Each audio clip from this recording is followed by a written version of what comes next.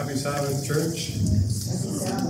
Andrew, if you could show that picture I asked you to put on the computer, I'd appreciate it. This picture is a screenshot of a man named Glen, Pyatt, I think its name is pronounced. I got into a Twitter, well, formerly known as Twitter, an X conversation with him. And he doesn't believe in God. He doesn't believe in the battle between good and evil. He doesn't believe in Christianity. He doesn't believe at all. I think he is atheist, or at the very least an agnostic. But we got into a conversation, and we went back and forth over the Thanksgiving weekend.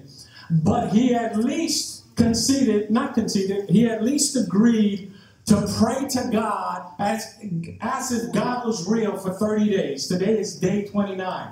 And so I would love for you to either screenshot it, take a picture, remember the name, and pray for him for the next 30 days. That God would reveal himself to him so that he can come into a faith-saving relationship with the Lord and Savior that you and I adore and worship. I've shared with him a couple of sermons, a friend of mine shared with him a couple of YouTube about the evidence for the resurrection, which if you come during our apologetics teachings on Wednesday, we're going to talk about at some point about those evidence for the resurrection that are outside of Scripture. So it's not just Scripture that testifies that he is risen. And we'll talk about it a little bit in today's message. So pray for him, because at least he's willing to try prayer for 30 days. And as I said, he's on day 29. We just celebrated Thanksgiving this past Thursday. I ate so much for lunch that I did not eat dinner. I had a cookie, and it was just pure gluttony. The food was good, though. The cookies were good. Our tofurkey was good. But the holidays, I have to admit, are a mixed bag for many. It is for me. You know, 50 years ago on March 18th, my in-laws were married. They were married on March 18th. I always would remember their anniversary because a week later in Manhattan, they got married in the Waco church where I got married. So the parents and Larry got married in the same church. A week later, on March 25th in Manhattan, this little 22-inch butterball, 10.5 pounds, I was born. Mind you, it was a natural birth, and my mother is only 4'11".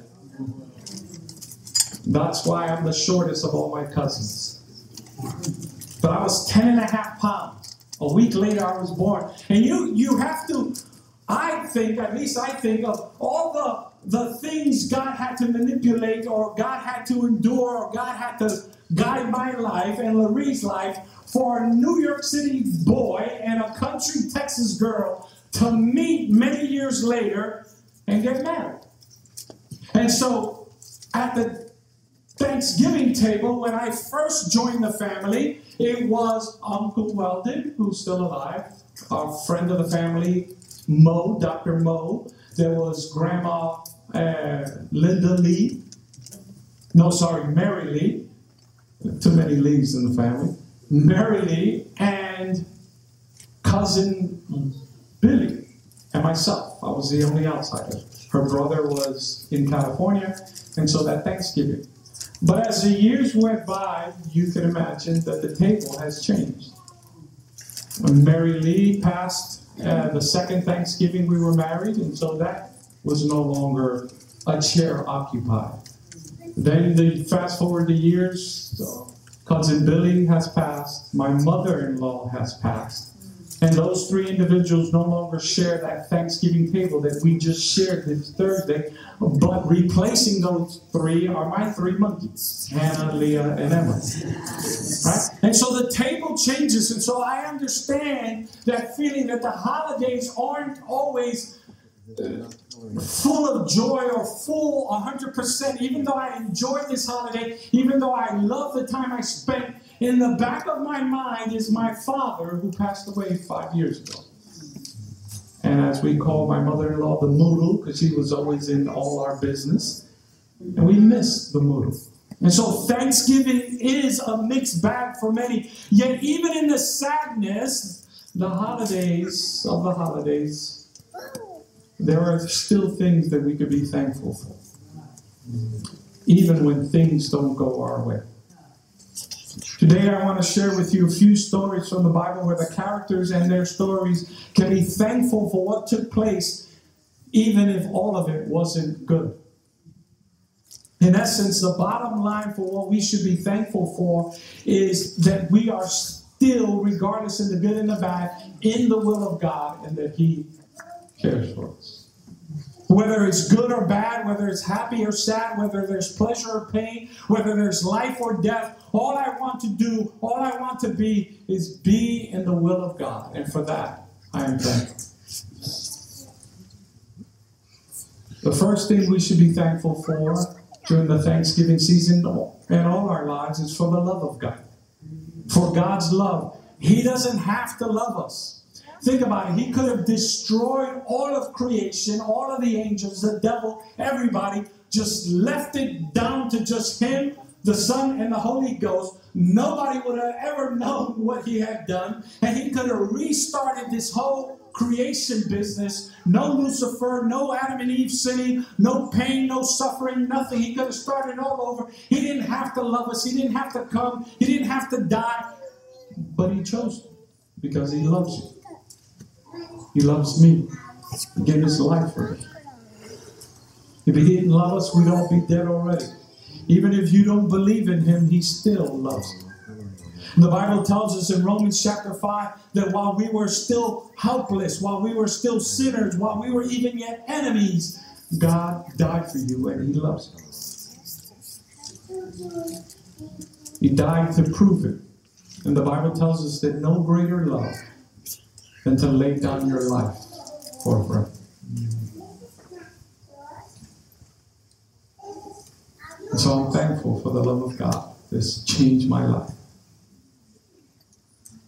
From sinner to saint, from gossiper to gospel preacher, from unfaithful to a faithful husband.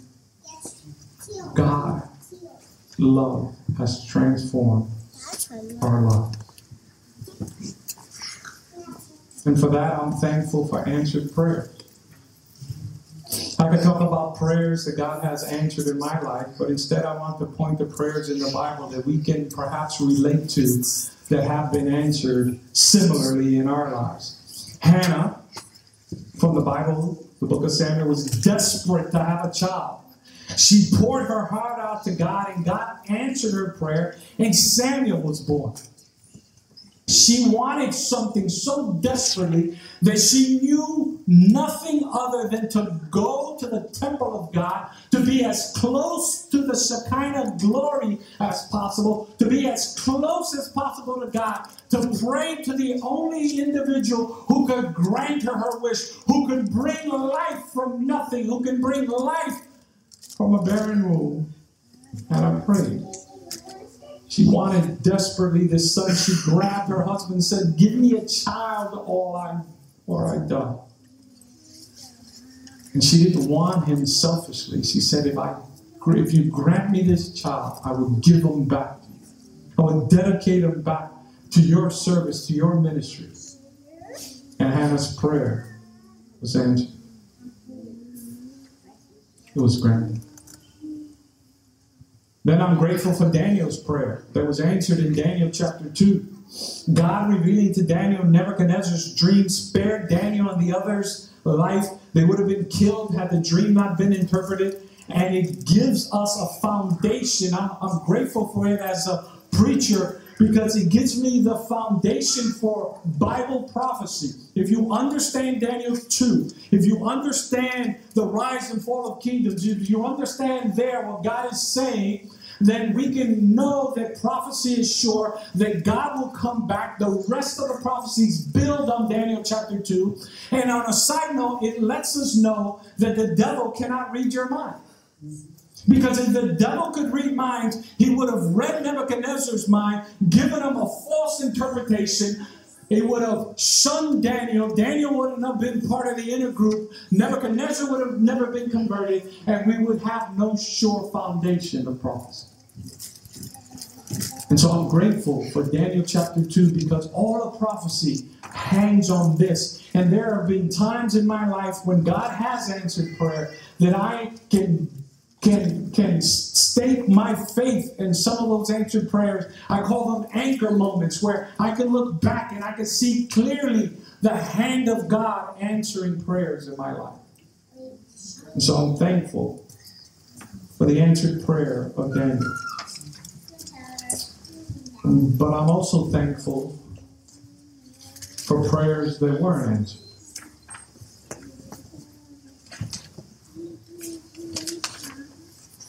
Prayers that weren't answered, such as the one we find in 1 Kings chapter 19, verse 4. You can turn with me there, or not, I'll just read it. It's just a short verse. We're not going to belabor the point. But if you know the story, Elijah had just had a resounding victory over the prophets of Baal. God had demonstrated to Israel that God is God. Remember, Elijah had asked the question, if God is God, then worship him. But if Baal is Baal, worship him. And it's the question you and I have to deal with all the time. If God is God, then we need to pour all our life to God. If God is not God, then do as you please.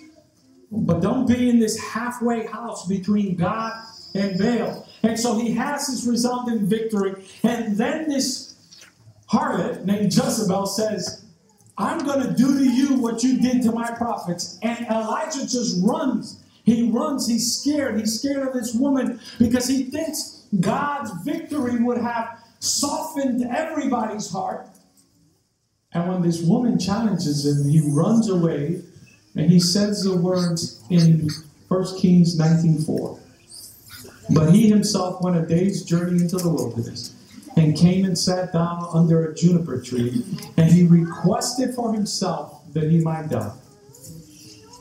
And said, it is enough now, O Lord. Take my life, for I am not better than my father. There is no doubt in my heart that Elijah's prayer was 100% sincere. That is how he felt at the moment that he wanted the Lord to take his life. If the ground would have opened up and swallowed him up, he would have been perfectly fine. For he had felt defeated. He had felt the Lord wasn't with him. And if the Lord would have answered that prayer, he would have been totally cool. But my God is wiser than me, than us. For many of us have prayed prayers that, had they been answered, you might be married to the wrong person. Or you might have the wrong job, or you may have gone into business with the wrong person. Because he did not answer them, because of his infinite wisdom, he spared you from that prayer request. And as I was reading this and preparing this, I remembered there was another story similar, Jonah chapter 4, verse 3. Therefore now, O Lord, please take my life from me, for death is better than life. Jonah, no doubt, felt 100% sincere as well. And there may have been times in our life where we have wished that we weren't around anymore, that I may be better off dead and leave the life insurance for my wife and kids than to continue to drag on in this world. But Elijah and Jonah serve a faithful God, a loving God. And in neither case did he answer their prayer. So whatever you may be praying for, whatever you may be longing for, maybe the answer is no. Maybe the best answer is no, because God in his infinite wisdom may have something better for you that may not even be given to you in this lifetime, but definitely in the life to come. My father-in-law asked the question often, and he asked it this weekend, why wasn't my wife healed? Why does he heal some and not others? And I love from the program, The Chosen, he The character of Jesus says to one of his disciples who has a disease that isn't healed, he says, look, you will be healed. My mother-in-law will be healed. My father will be healed. The character says, it's just a matter of time. It's not if he will be healed. It's not if I will see Grandma Linda or my father. It's when. It's just a matter of time. I will see them again. Both of them. And so, answered prayers, I'm thankful for. Unanswered prayers, I'm thankful for. Turn with me to Luke chapter 17, beginning in verse 11. And I'm thankful for healing.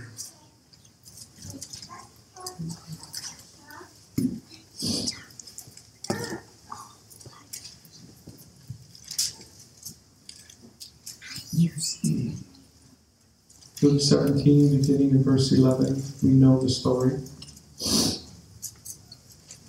While he was on his way to Jerusalem, he was passing between Samaria and Galilee, and he entered a village. 10 leprous men who had stood at a distance met him, and they raised their voice, saying, Jesus, Master, have mercy on us. When he saw them, he said to them, go and show yourselves to the priest. And as they were going, they were cleansed. Now one of them, when he saw that he had been healed, turned back, glorifying God, and with a loud voice, he fell on his face at his feet, giving thanks to him. And he was a Samaritan, in other words, an unbeliever. He gave thanks for the healing. In Matthew chapter 8, in another story of a leprous man, you think about leprosy, you were shunned from your family. Imagine you, a parent, not even able to hug your kid, to touch them, to be close to them, because they even thought it's not only touch, you can't be too close, it might be contagious. That for 30-something plus years, you couldn't have human affection, human touch. You couldn't hug anybody. You couldn't see anybody. You were left alone to die. It was a death sentence. And if you touched somebody, you were considered unclean. And Jesus, in the story of Matthew 8, when he sees the leper, he asks, Lord, if you're willing, you can make me clean. And Jesus, before he cleansed them, touches the leper. At that very touch, saying, I love you. I want to heal you. I want to cleanse you. And this leper was grateful for what God had done for him. From life to then a death sentence, back to life by the healing touch of Jesus Christ. So I'm thankful when people are healed, when I pray or others pray, miraculous healings that take place. But I'm also thankful for when God doesn't heal.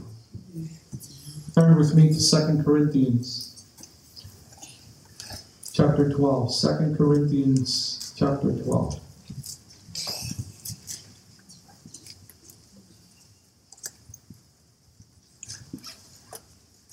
Just one verse, you know the story. The Apostle Paul, a great man of the Lord, written 13 plus books of the Bible. He's a PhD in theology. He gives us great books like the book of Romans, Galatians, that explain the gospel, how we're saved. This man had a thorn in the flesh, and he prayed not once, not twice, but 3 times, and perhaps even more. The emphasis on 3 is just showing that he was persistent. He prays 3 times, Lord, I can do so much more for the kingdom. In view with the speculation is that he was growing blind. And Lord, I could do so much more for the kingdom if you would just heal me, if you would just take care of my blindness. And the Lord says in verse 8,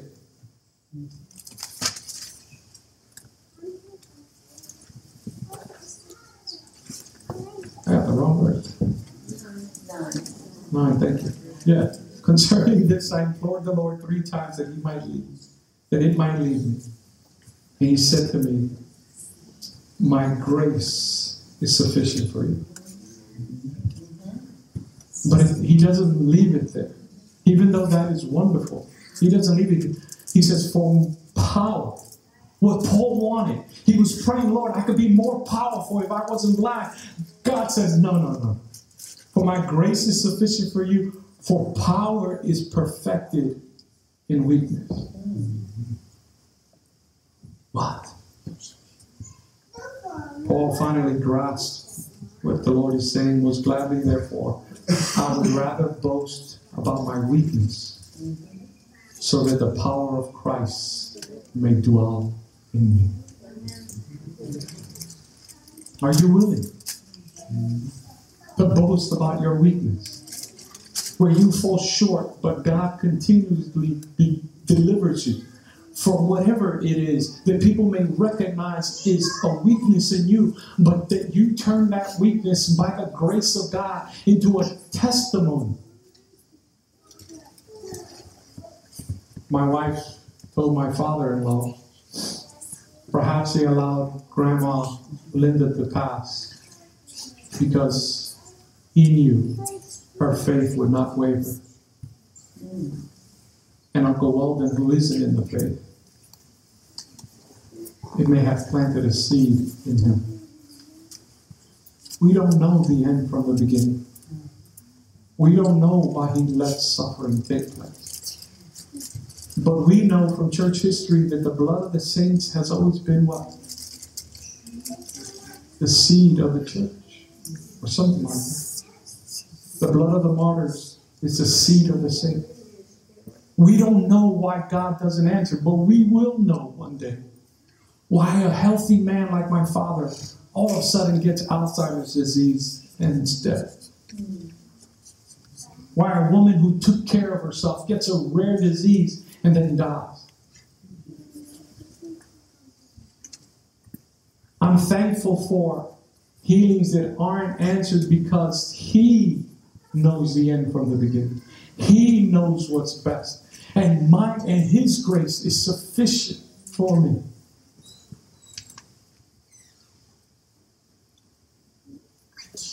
In all these cases, the individuals prayed, were or were not healed.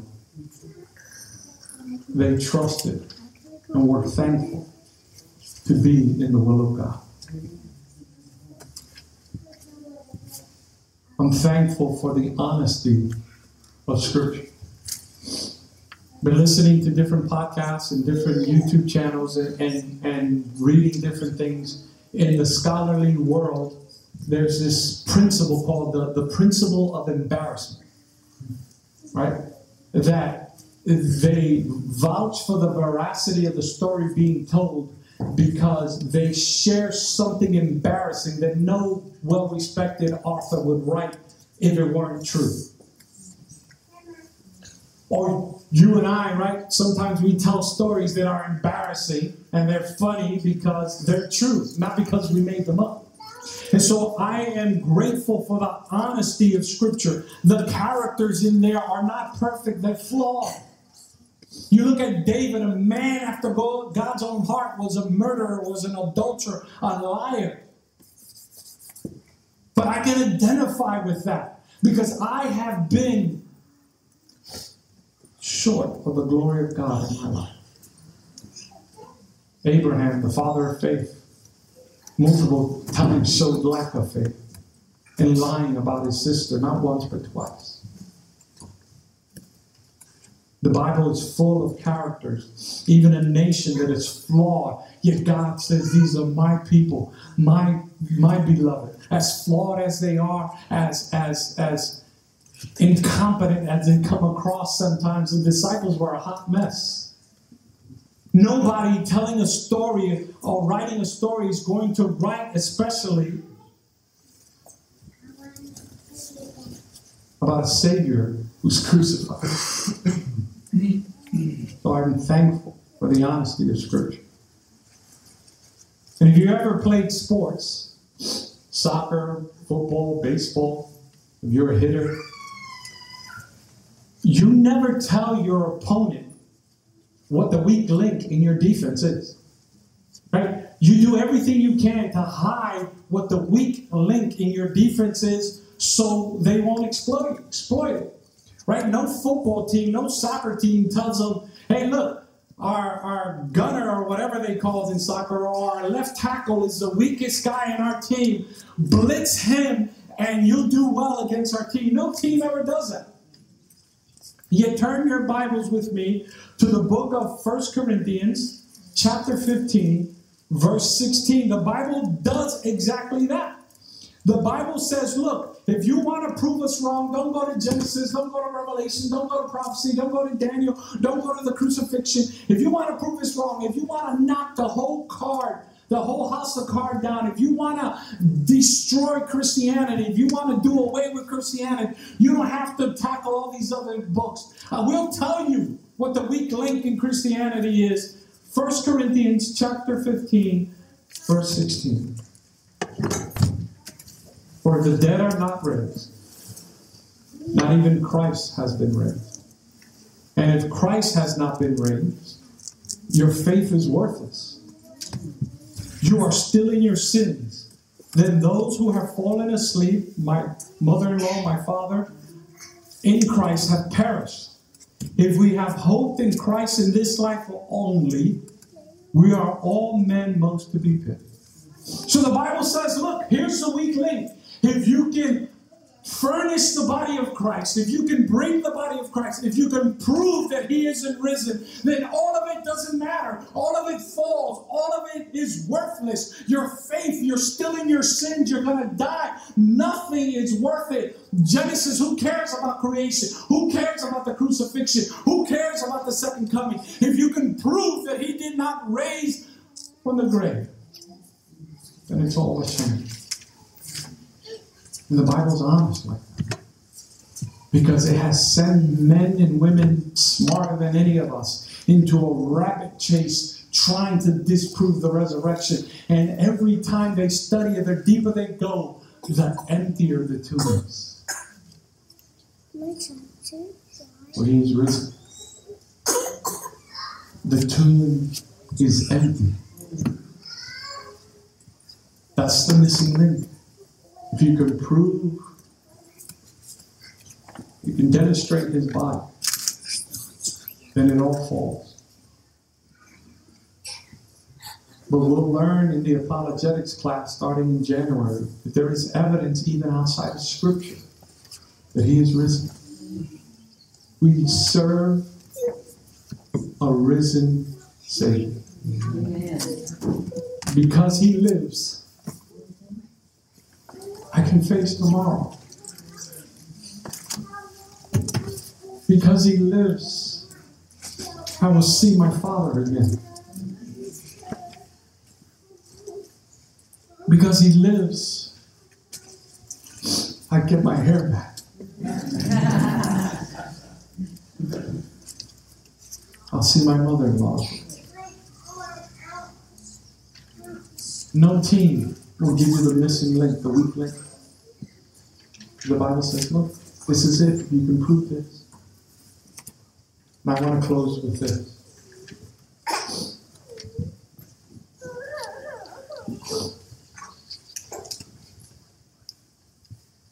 There's one final prayer. I'm glad it wasn't answered. Because it was prayed in 100% sincerity. It was prayed with holiness. It was prayed from a sinless person. He said, Father, if it's possible, let this cup pass me by. 3 times he prayed that prayer. Not because he didn't want to save you and me, but he knew the pain of the cross. He knew and he felt that he was going to be separated from his Father forever. And he wanted to find out, turn every stone, to find out, is there any other way I can save them by not going through the cross?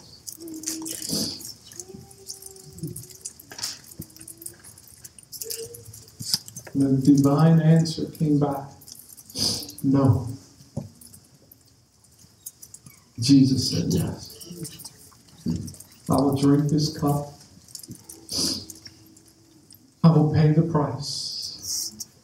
I will bear their sins. And Father, I will say goodbye.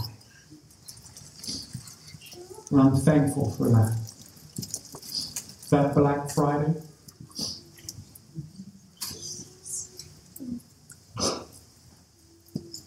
when all seemed lost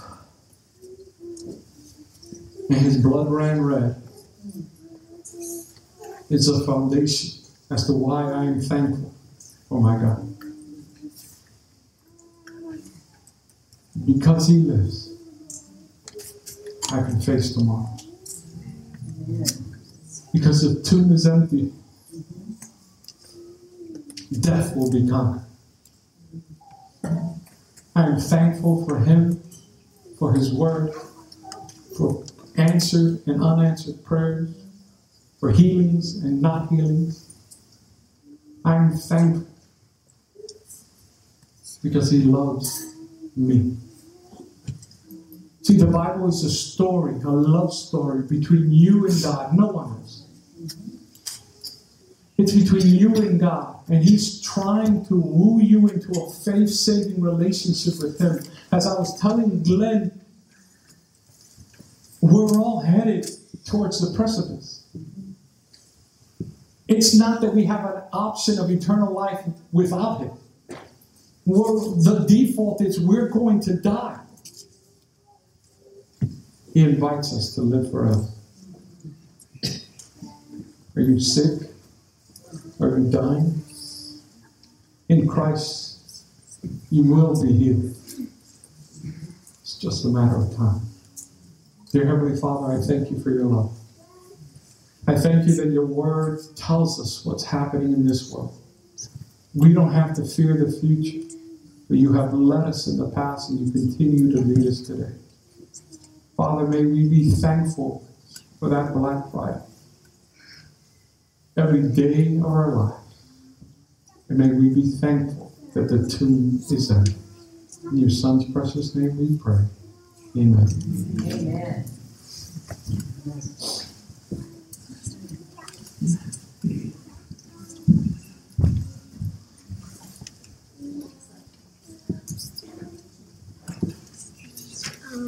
What is this?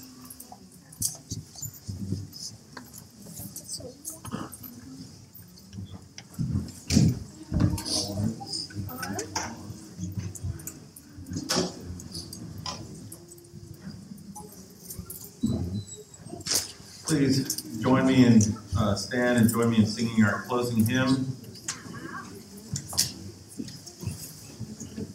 Come, thou long expected Jesus.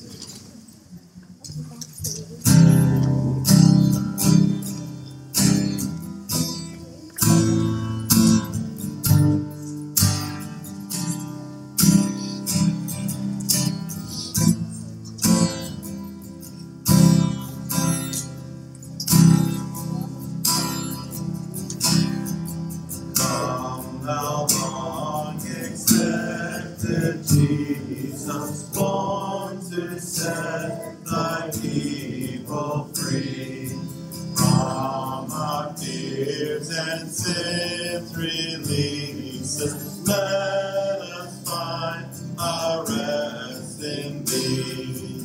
Israel's strength and consolation, hope of all the earth thou art. Dear desire of every nation, joy of every longing heart. Born to people to deliver, born a child and yet a king, born to reign in us forever. Thy gracious kingdom bring, by thine own eternal Spirit rule in all our hearts alone.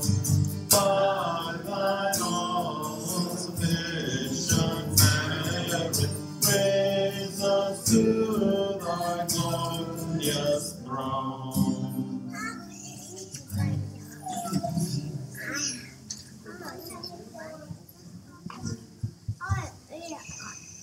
Let's pray. Dear Heavenly Father, we thank you. And I guess those are the words of this weekend. Thanksgiving. Thanksgiving to the King of Kings and the Lord of Lords. But without, we can't do anything. But we thank you that you gave the ultimate gift, which was your Son, for us.